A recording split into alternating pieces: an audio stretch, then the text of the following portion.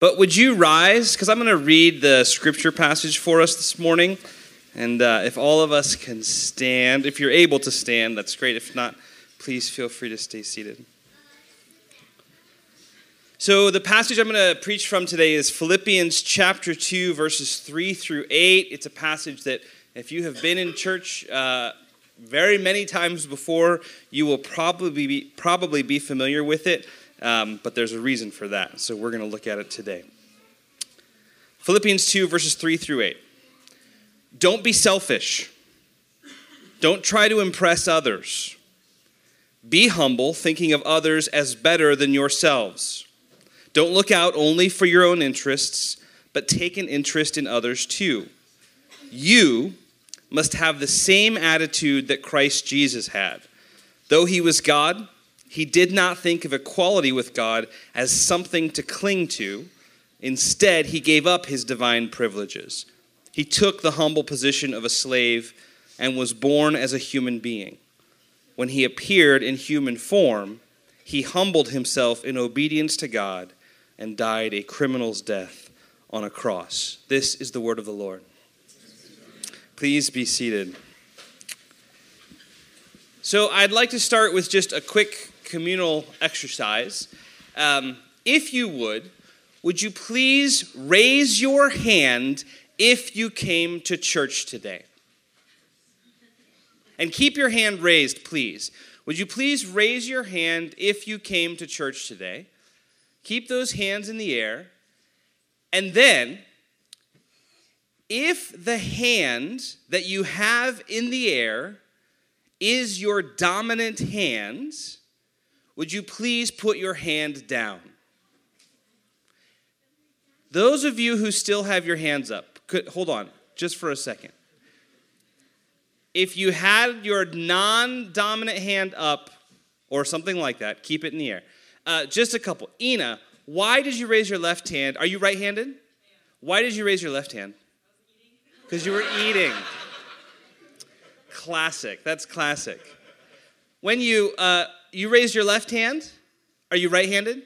Why did you raise your left hand? You two were eating with Ina. Good. Kathleen, you raised your left hand. You're right-handed. Why did you raise your left hand? I was writing. You were writing. Any other explanations out there as to why you raised your non-dominant hand? Blocking people, trying to keep your hand out of the way. Good, okay. All right, everyone may put their hands down. Thank you very much. So, I was thinking about this a little bit yesterday. Can I just ask, is there anybody in the room who is cross-dominant or mixed-handed? One. Two. We are two. So, and this is about right. We're actually a slightly exceptional community because 1% of the human population is what they call cross-dominant, in that they don't have a dominant hand. For different tasks, they choose a different hand to use. And that I am one of those, and apparently, as are you. That's incredible. We are double the human population in this room alone. So for someone like us, we might not actually, I was thinking about this a lot last night, because I write with my right hand, but I throw with my left hand. I bat left-handed in baseball, but I swing right-handed in golf, but I putt left-handed in golf. I kick with my right foot. And I was thinking, I bowl with my left hand, but I play ping pong with my right hand. And I was thinking about, I push elevator buttons with my left hand. And I was thinking about raising, and I realized I raise my left hand. And so I just, depending on the task, I'm cross-dominant. I don't have one or the other. I just pick a hand depending on what the task is that's different. Most of us, 99% of the population, is either right or left hand dominant. And so you will, when someone says raise your hand if you came to church today, you will, unless you're eating or holding a child or trying to keep your hand out of the way, you will raise your dominant hand. That's the way we work. That is what is expected of everyone. Our theme for this morning is we're finishing up our King Jesus I Pledge Allegiance series. And our theme this morning is that Jesus is a different kind of king. There are certain expectations of a king, but what we see in Jesus' life is that rather than doing what everyone expected, he actually does nearly the opposite of what you would have anticipated. And that is both inspiring, but it's also instructive. And so I want to spend just a few minutes this morning considering this passage, this truth. First, I want to say just a couple words, this will probably be a little bit for the adults in the room, about messianic expectation. Jesus came as Israel's Messiah. He came as her long-awaited Davidic king. And what a Messiah meant to the people of Israel was that one day there would come a leader sent by God who would restore Israel to her greatness by defeating her oppressor, which was Rome. So the expectation for any potential Messiah or king was that this Messiah would come and restore Israel to her former glory by destroying the enemies that were oppressing her, i.e., this Messiah would be a warrior ready to do battle against Israel's enemies. And so when Jesus first came onto the scene and people began to flirt with the idea of him as the Messiah, we have to understand that that flirtation was considered up against the messianic expectation of the day. And so much of the gospel, once you have that part down, makes sense after that. For example, in Matthew chapter 3, there's a guy named John the Baptist, cousin of Jesus, and he is the one who first introduces Jesus in these messianic terms. Jesus comes walking over the hill, and John the Baptist turns and says, "Behold, the Lamb of God." And he begins to speak about Jesus as he's walking toward the crowd in the words of Isaiah, which gives them this messianic expectation. And then, as soon as the introduction is over and Jesus has been baptized, what happens right after that? Who knows? Jesus comes over the hill, he's introduced with messianic expectation, he gets baptized, and then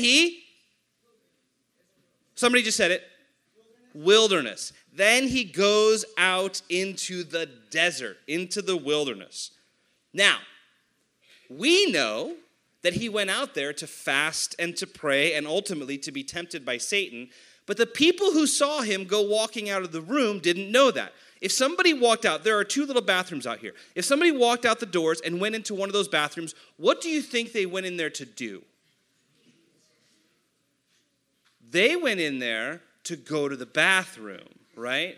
Because when you go into a bathroom, primarily the reason you go into the bathroom is so that you can use the toilets that are in that bathroom.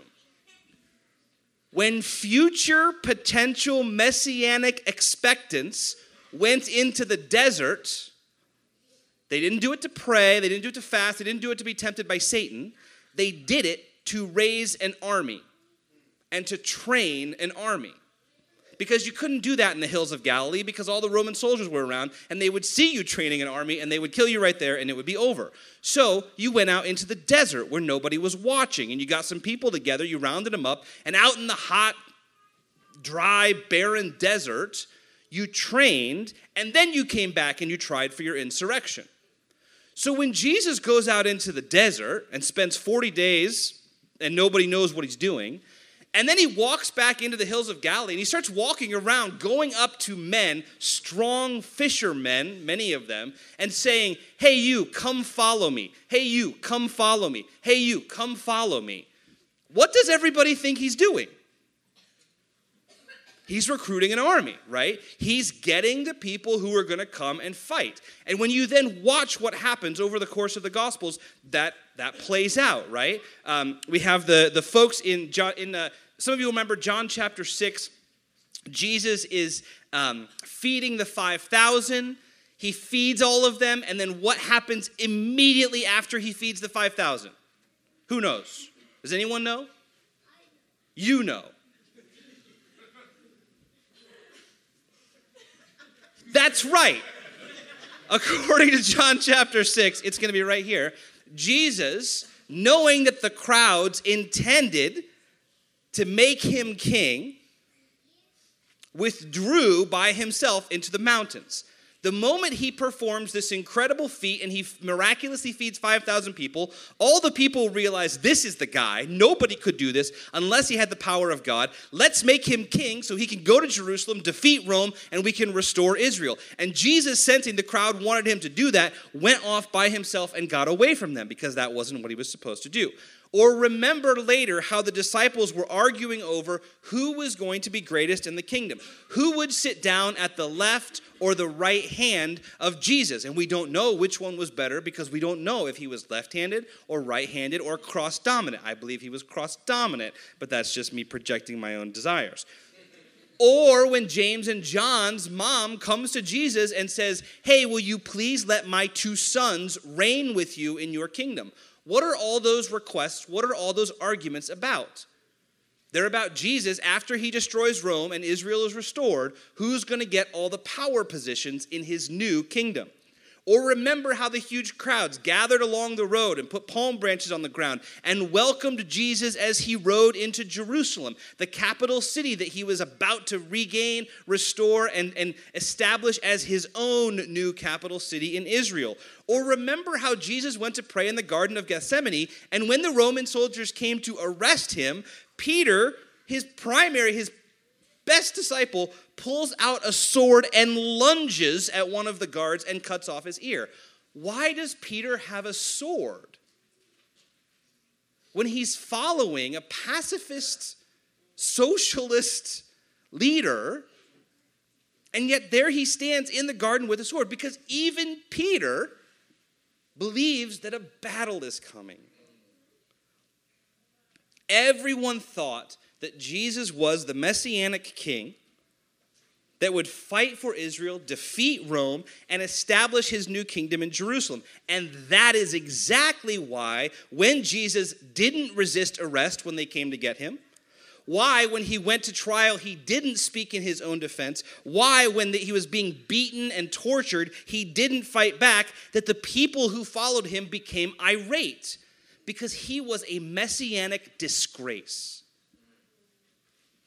This is not what kings do. All that hope that they had and nothing. He did nothing.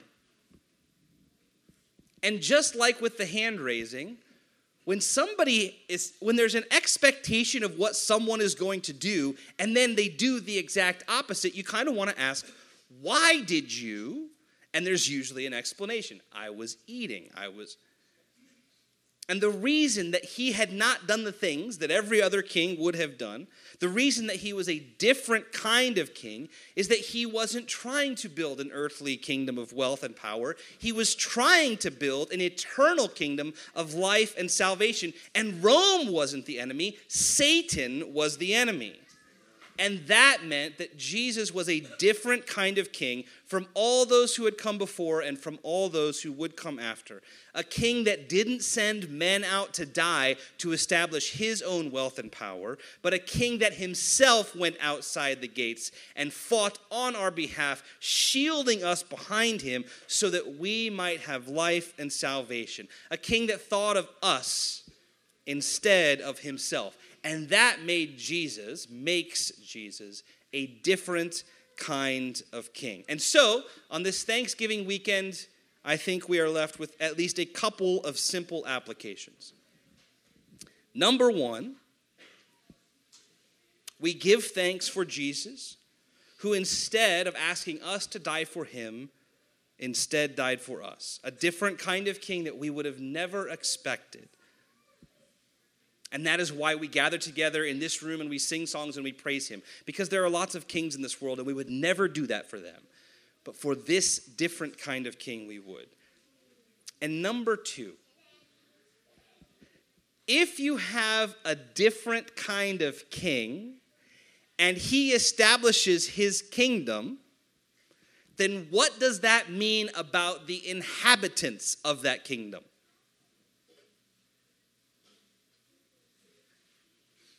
If he as king acts in a way that no one would have anticipated or expected,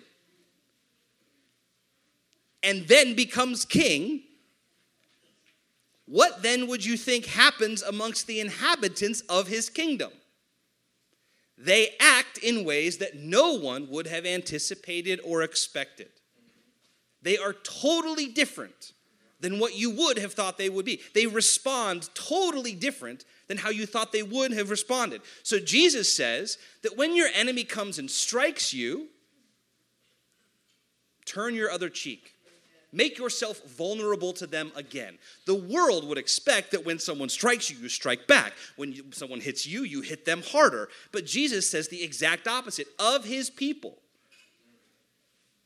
The world would say when someone sues you and tries to take your money or your possessions inappropriately and they win in court, we would say fight back, appeal.